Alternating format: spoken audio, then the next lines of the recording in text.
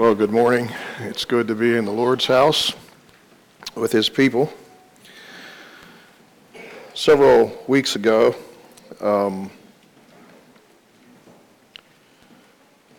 we attended a youth group reunion for those of us who were born in the 60s. And as we reflected and remembered, this verse was quoted and referenced to. The lines are fallen unto me in pleasant places, yea, I have a goodly heritage. And I would venture to guess that many of us here this morning would agree and acknowledge with the psalmist on the reality of this truth.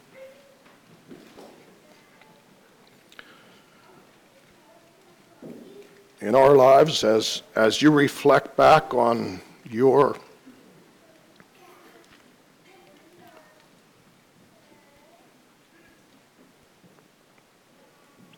lot in life, wouldn't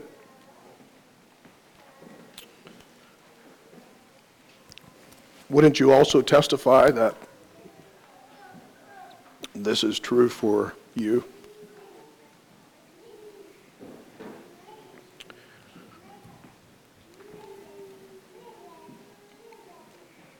That the lines that have fallen for you are really have fallen in really good places, and that your heritage is something that you're extremely grateful for.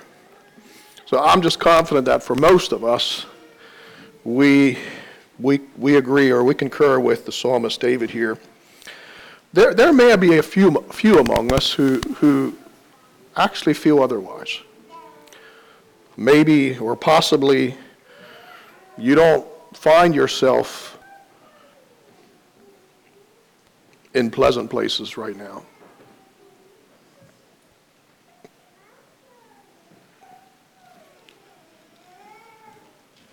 And that your reflection back says that your life wasn't born sunny side up. Your lines that have fallen for you is that of being born on the other side of the tracks. Not so pleasant. Your heritage doesn't seem so goodly.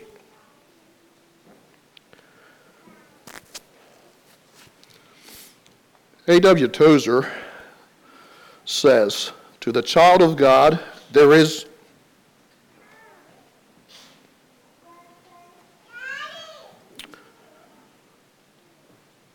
no such thing as accident. He travels an appointed way. Accidents may indeed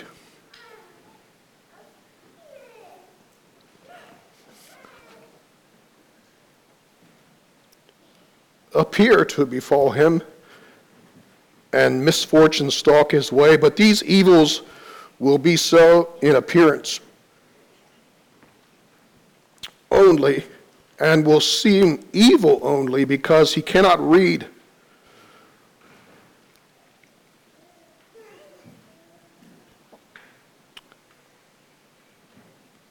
the secret script of God's hidden providence. I also think it's noteworthy to consider the condition and circumstances that the writer whom we attribute to penning or writing this psalm, I think we rightly assume it was King David who penned these words, and he certainly wasn't a stranger to frustration and difficulty. When he was probably just a teenager, we see the prophet Samuel come, and the sons all go before him, and he chooses David, anoints him, prophesies that he's going to be king of Israel. Shortly after that anointing, David is asked to come and play the harp in the court of King Saul. Just prior to that, he had killed Goliath. And it wasn't but just a few years later that the whole nation of Israel was singing the praises of David as he came home from victory after victory.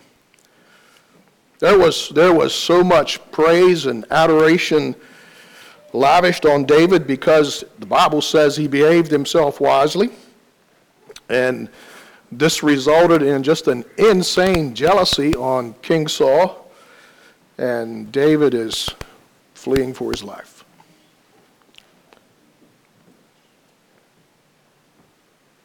And so for years,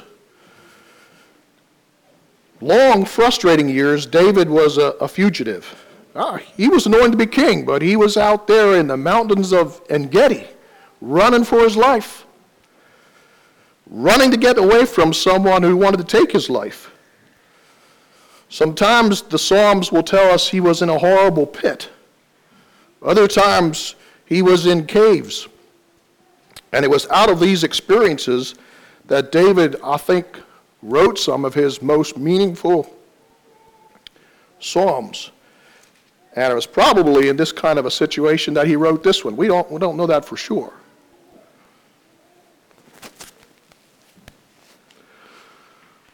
And so when we read this psalm this morning, we obviously see that God didn't forget about David when he was out in the mountains. And he's not forgetting about us either today. It's generally us who get a bit short-sighted when things get frustrating. I'd like to just consider a number of phrases in this psalm, other than verse 6. Preserve me, O God, for in thee do I put my trust. Verse 5b, thou maintainest my lot. Some of you know what maintenance people do. A maintenance man is the person who keeps everything up to date and makes sure that if anything's going to go wrong, he's there to fix it. He's watching over it. Most of the maintenance men that I've seen and interacted with at times get overwhelmed and maybe even overlook a few things. But God isn't like that.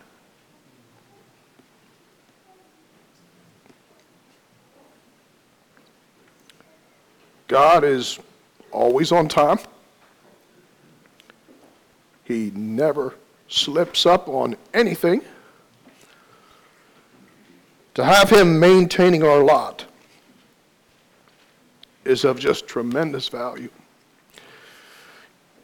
Verse 7b, my reins also instruct me in the night season. Reins has the idea of being guided, being directed. Verse 8, I have set the Lord always before me. Because he is at my right hand, I shall not be moved. Verse 11, thou wilt show me the path of life. In thy presence is fullness of joy. At thy right hand there are pleasures forevermore.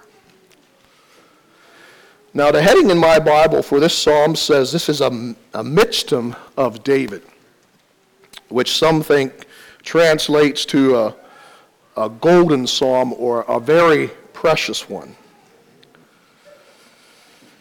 We believe that history would tell us that these psalms were often used by God's people in corporate worship, special events. Sometimes I believe they sang them together. Sometimes they may just have recited them together in their assemblies. And we're also told that when the translations were done from what they used to recite in Hebrew to what we have in our Bibles in English today, we have lost a lot of the Hebrew poetry and the things that made the psalm sound, kind of beautiful. We still have accurate content, but it's not put together and arranged in our language as poetic as it was in theirs. So this particular psalm, Psalm 16, we call it a michtam.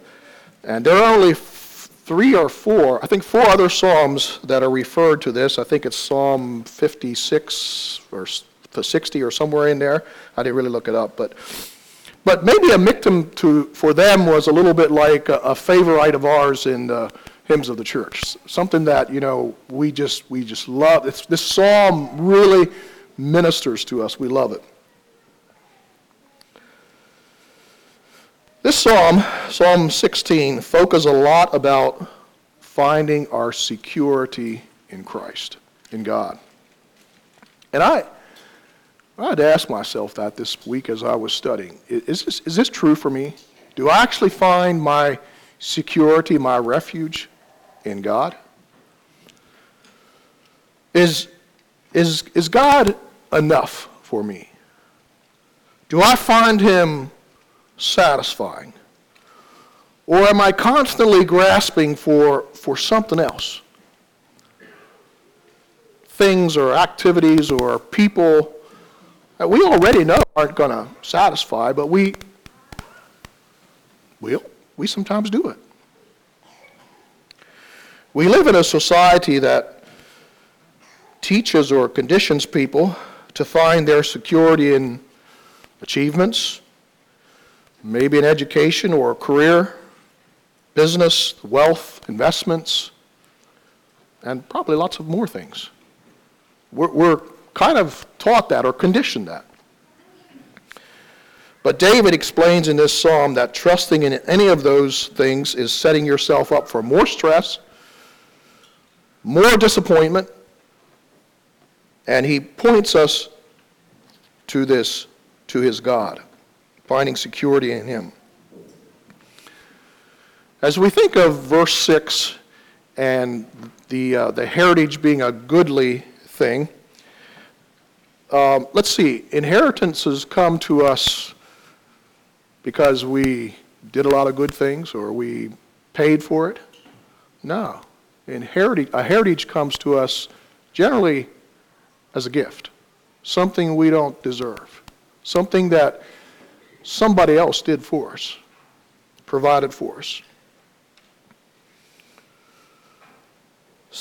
And especially in salvation, it's a tremendous gift, a huge gift. I have three foundational truths that I want us to settle in our minds this morning as we work through this psalm. Reasons I suggest that we appreciate and that we rejoice in God, in his salvation. I remind us again that Christians have so much going for them.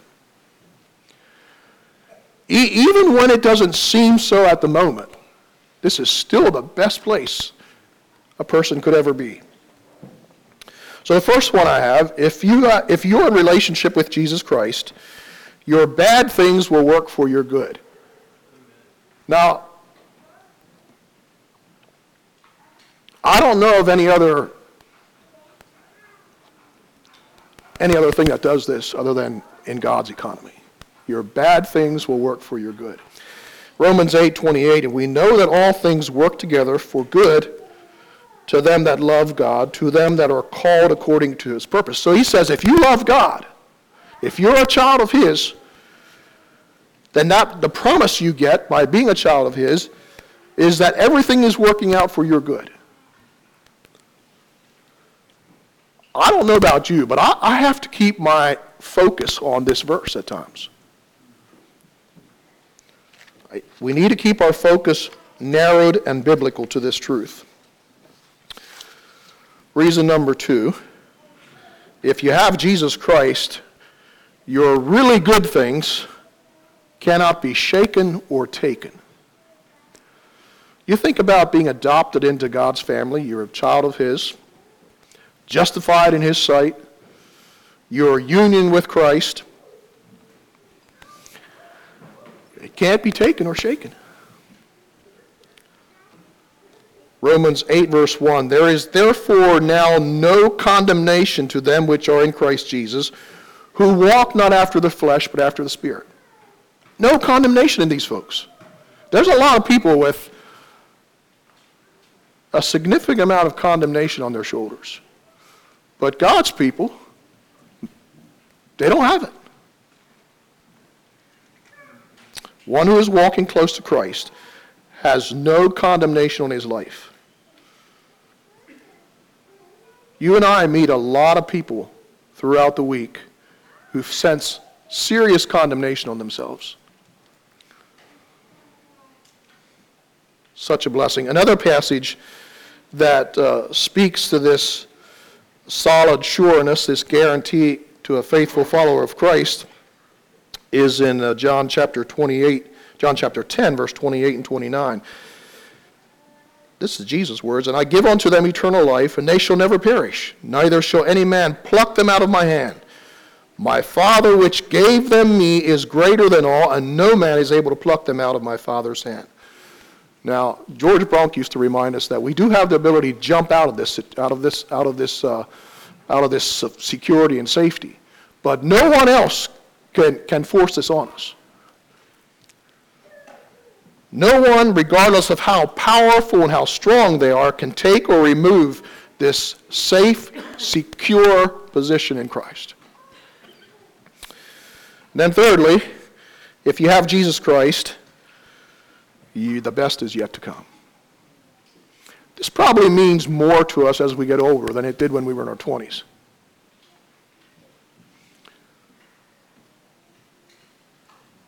But it's true for if you're in your 20s also. If you have Jesus Christ, if you love him, the Bible says your best things, eternal life in heaven, the new creation, an eternity of pure bliss, this is all ours yet to come. But as it is written, eye hath not seen, nor ear heard, neither have entered into the heart of man the things which God hath prepared for them that love him. And so just again to recapture these 3 points, your bad things work for your good good things cannot be taken or shaken, and your best things are yet to come. A few comments on "Preserve me, O God, for in thee do I put my trust" in verse 1. I don't know if we think about this as much as we need to or should, that we really do need God to preserve us. Preserve me, God. Take care of me. It's a recognition that we live in dangerous circumstances. Dave referred to this when he chose that last song.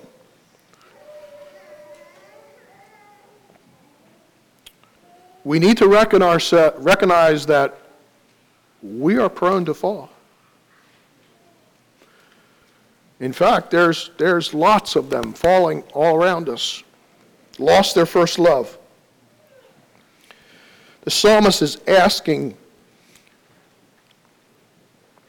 God to preserve him. I'm choosing to trust you. Preserve me.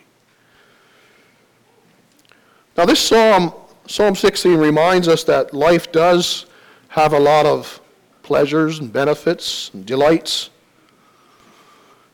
And as you reflect back on your life and your condition today,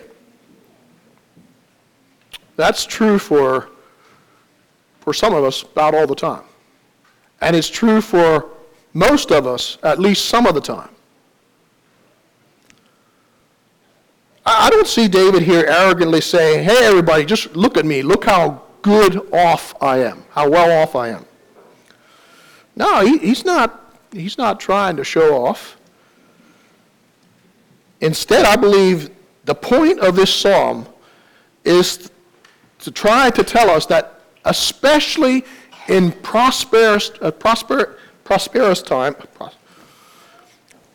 times, especially in prosperous times, we need to work hard to keep focused on what is true.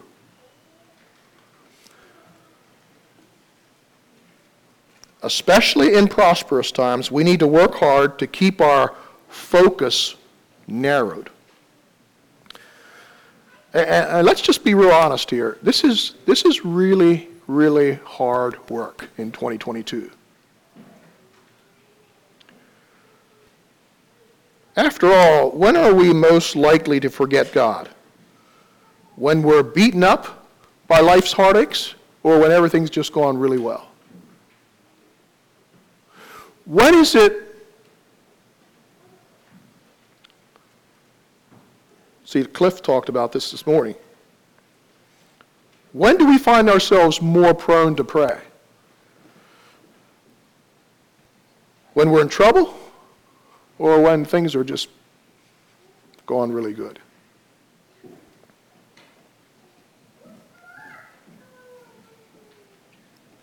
I think we know the answer. And I don't know.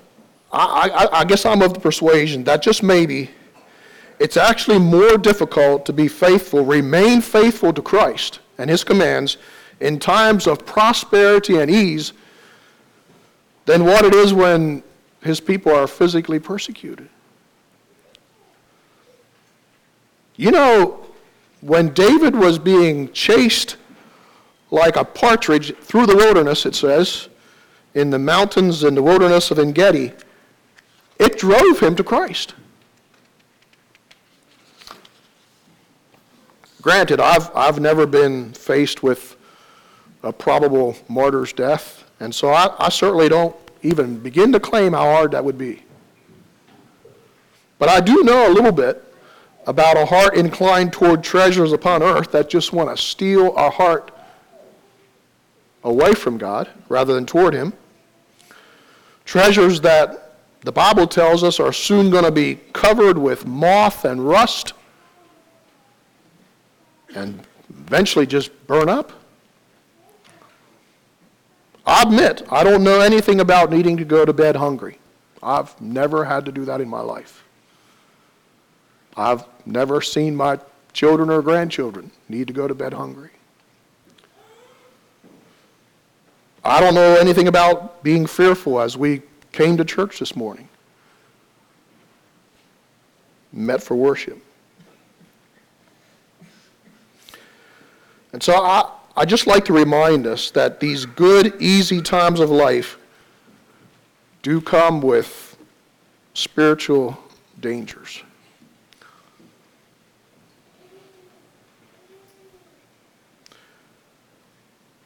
I think it's important for us to understand that those of us who have our lines falling in pleasant places and have little struggle and hardship, we walk a dangerous terrain. This takes a lot of wisdom to navigate. Like Wendell told us last week, go for wisdom. Work hard to get it. And probably even work harder to perpetually exercise it.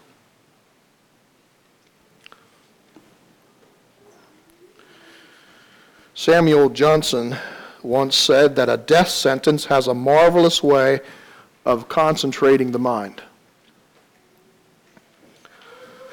A death sentence has a way of forcing us to align our priorities.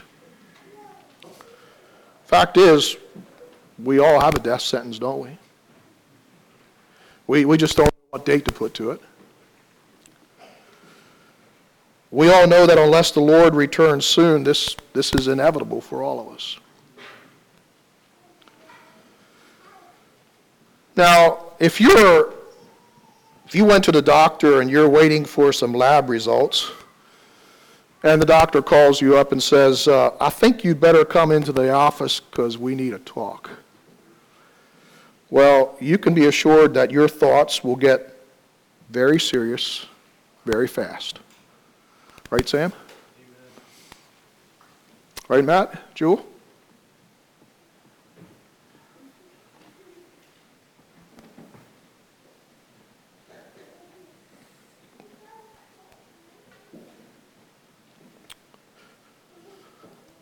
Some of you who are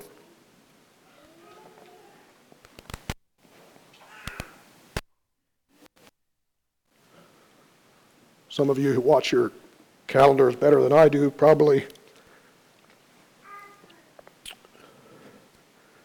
remember that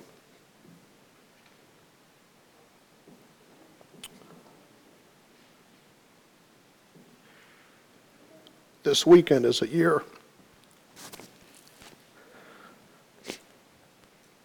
since Matt had a stroke.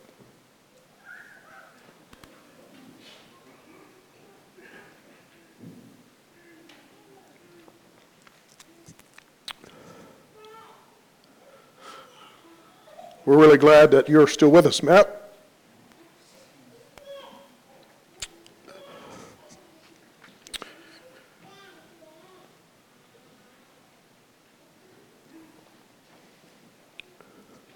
It's been encouraging to see the grace of God work in your life and in Joel's life.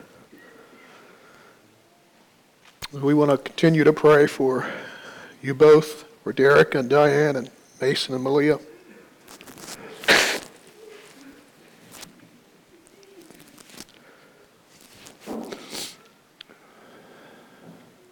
But a death sentence has a marvelous way of concentrating the mind.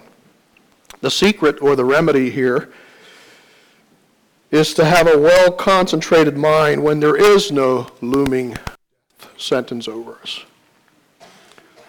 And I'm telling you, that's hard work.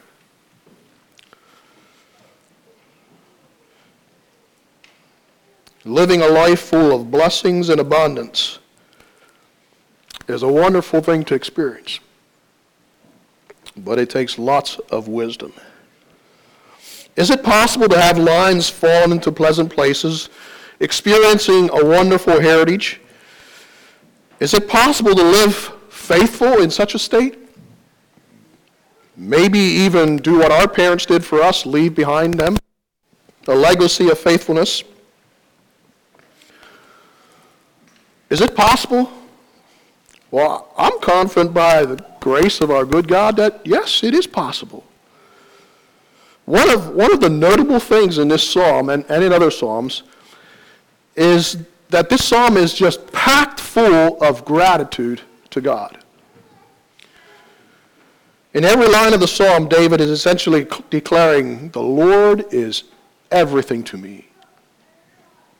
I note especially verse 8, I have set the Lord always before me. Because he is right here beside me, I'm not going to be moved. The person who does this, the person who exercises this, he's probably going to be safe. Probably is not even a good word there. He will be safe. No matter what your particular lot is in life, keeping God always before you is the best thing we'll ever do for ourselves and for those we love.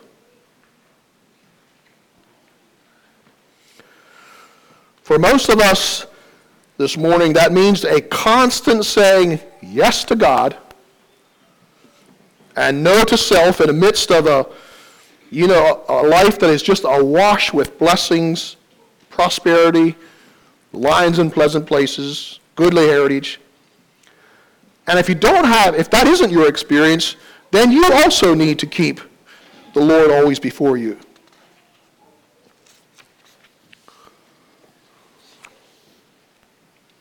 Most of us have likely heard bits and pieces of the health and wealth gospel. They preach that if you sign up with Jesus, you're going to be guaranteed a life here of just good things, pleasant things, ease. Now, I don't think we're real inclined to believe that, but if you ever are inclined to believe that, just open up your Bible and read the Psalms, the laments of being a child of God. Read about Jesus and what he said is going to happen to you. You're going to suffer. You're going to struggle. Read about the apostles and their lives when they did that, and the faithful down through history. Preachers and teachers who promote the simple equation of faith equals material success, they represent nothing short of heresy. The Bible says, yea, and all that will live godly in Christ Jesus shall suffer.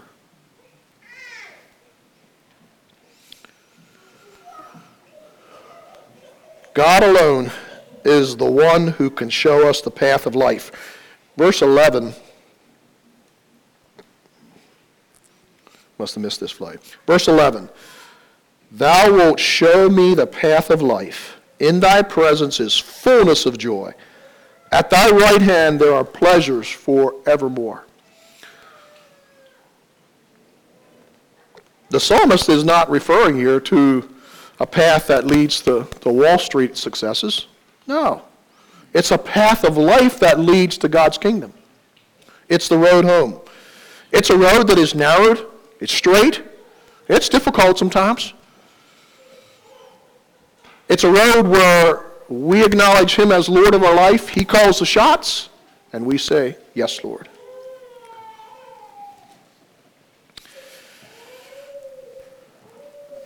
Verse 6, I'd like for us to just read several translations of this one verse. Of course, we have the King James. The lines are fallen unto me in pleasant places. Yea, I have a goodly heritage. Basic English Bible says, fair are the places marked out for me. I have a noble heritage. And the NIV says, the boundary lines have fallen for me in pleasant places. Yea, I have a delightful inheritance. So the lines, the boundaries, the places that God has marked out for me, marked out for you, set us in. Like I said before, for many of us as we reflect back, we said, God did it very good. God put me in some very nice places. But the fact is, for many of us, those boundaries, we had no say in it. We had no control where the lines were drawn. We didn't influence the selections. But we just simply say, God, you did it very nicely for me. Now here in verse 6, we see David saying, yeah, he's in pleasant places. I don't know for sure where he was when he penned these words. Most commentaries, Bible scholars would say he was in En-Gedi. We don't know that for sure. But as we read this morning, we say, well, yeah, it's nice, David, that you got out of that cave or out of those pits. Nice that you moved into the Bethlehem Hilton and in a pleasant place. And maybe he was. We don't know for sure. But very likely, he still had some troubles in his life, some frustrations. In the midst of difficult time, David is able to declare that the lines have fallen unto him in pleasant places. Yea, I have it very, very good. You know, this is really about focus, isn't it? It's thinking rightly for the long haul. We're not just looking at the immediate. Yeah, we need to remember that our life is just a short time. The Bible says it's like a handbreadth or like a vapor in comparison to the one to come. Just a short time. And so, with that reality, we need to keep in focus that God, well, let's see this. We have this verse, several verses in 1 Peter chapter 1, verses 4 to 7, that he talks about inheritance. To an inheritance incorruptible and undefiled, and that fadeth not away, reserved in heaven for you. Okay, we need to think rightly about this. Who are kept by the power of God through faith unto salvation, ready to be revealed in the last time. Maybe David was still in En-Gedi, because it says here in verse 6, wherein you greatly rejoice, though now for a season. If need be, you are in heaviness through manifold temptations. That the trial of your faith, being much more precious than of gold that perisheth, though it be tried with fire, might be found unto the praise and honor and glory at the appearing of Jesus Christ. The New Testament talks a lot about an inheritance. We need to remember this. We need to think about this when we're going through these seasons of life that aren't so pleasant.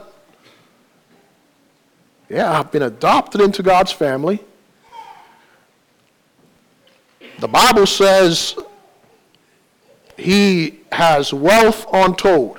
I'm adopted into his family. And so I get to share the family's fortune, right? And it's a big fortune. We need to sometimes list the benefits that come with being a child of God. It's a long list.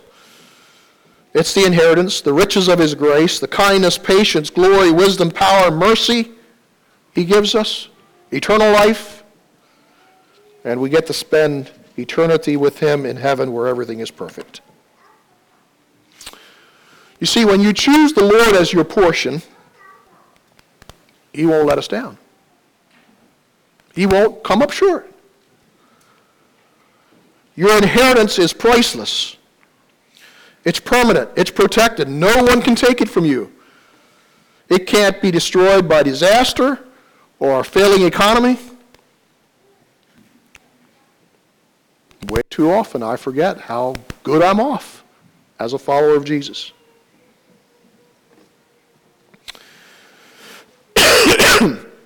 Let's think a little bit more about these lines and boundaries that God places in our lives.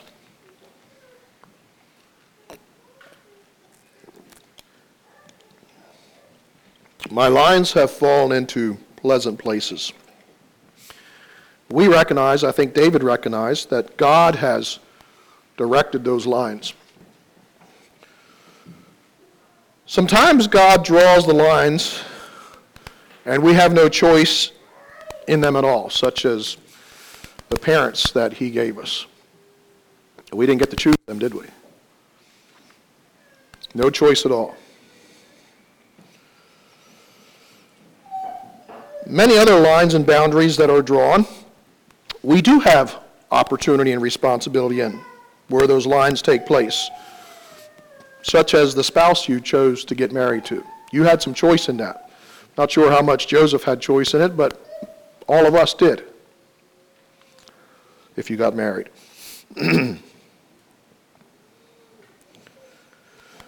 At times, when we make choices such as a spouse or other significant choices, I hope we take as much thought in those big decisions as we should, but I'll admit that I probably didn't think about all the things that would come into my life because of some of those choices. I think what is really key here is that we're in close relationship with Jesus Christ as we make those kind of decisions. Because he cares. He wants what's best for us.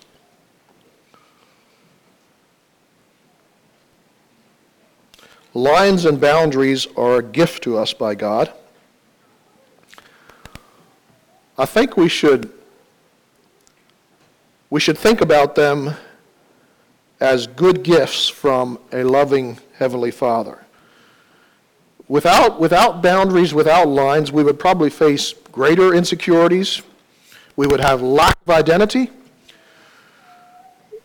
We would have much more vulnerability and lack of peace. You know, there's something about human nature that functions best when there's lines drawn for us. I think about this especially with younger children, but it's true for adults too. You know, children actually, they'll push the line about as far as mom and dad will let them, but those lines, they actually function best if they are there, and they're disciplined when they push them. That's true about those of us who aren't so young also.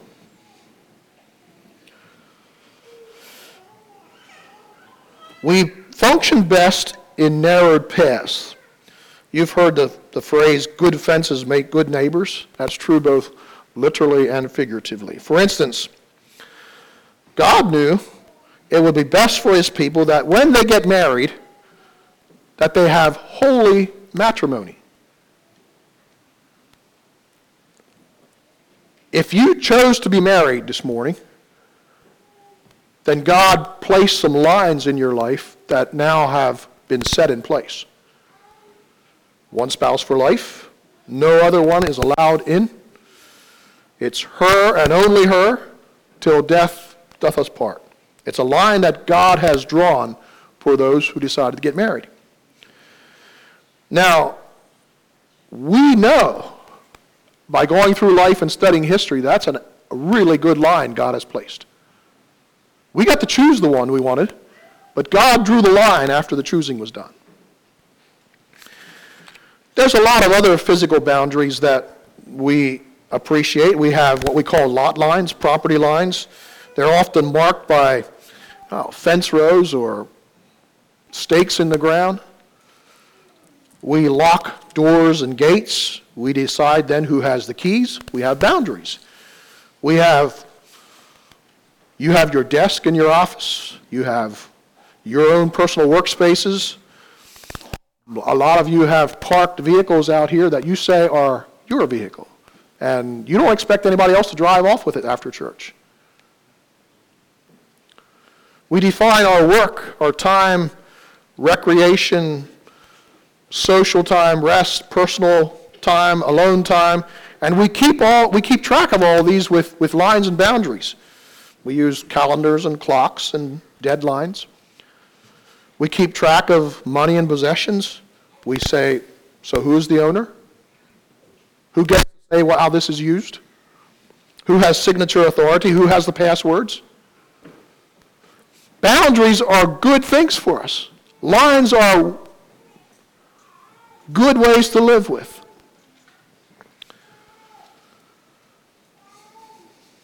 And I know that I've especially been thinking about this the last month or two. Sometimes we struggle to know where these lines should be, especially as it relates to people that we work with and people that we maybe are trying to help. If you're like me, sometimes you just wonder, so how is the best way to help or assist in this situation?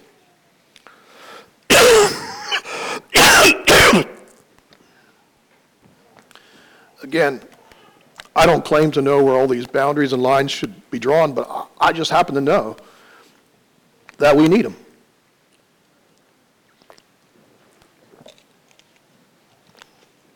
If we're not careful while trying to help others, and there's not good boundaries and good lines, we might do them more harm than good. You've all met these people there on the crossroads in the cities or wherever, and they're wearing these signs, homeless, they need food. And we've all struggled there. So how do you best help somebody like that? Again, I think it takes wisdom from having Jesus as your Lord and Savior and that relationship right beside you. Two illustrations that have been helpful for me in sometimes knowing where these lines and boundaries should be.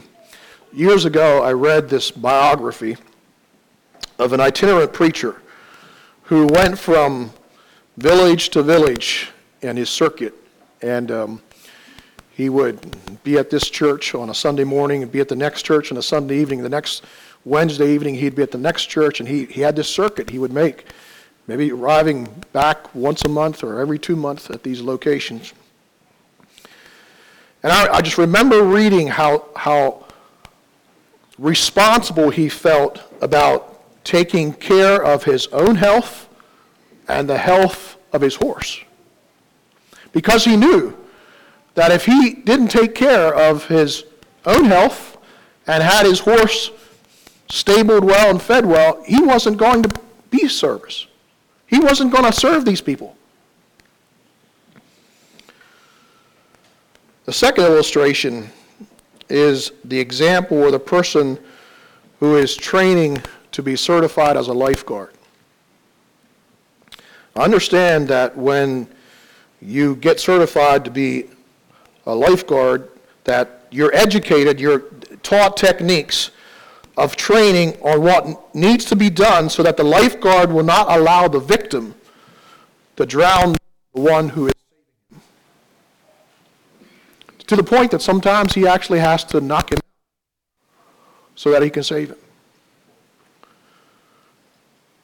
It takes wisdom to know where these lines need to be drawn in order to best help and serve. You know, boundaries and lines, they do limit us at times. There's places you and I can't go because of boundaries and lines.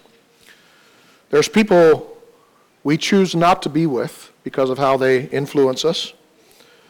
There's things we can't possess, activities we can't do. And these limitations sometimes frustrate us and make us a little bit dissatisfied.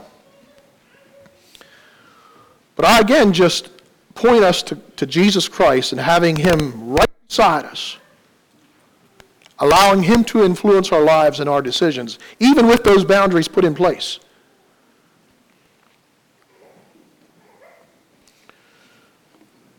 If our will is surrendered to our big God and he is really in control, then we can constantly assure ourselves that we're going to be so much better off allowing him to call the shots than insisting we call them.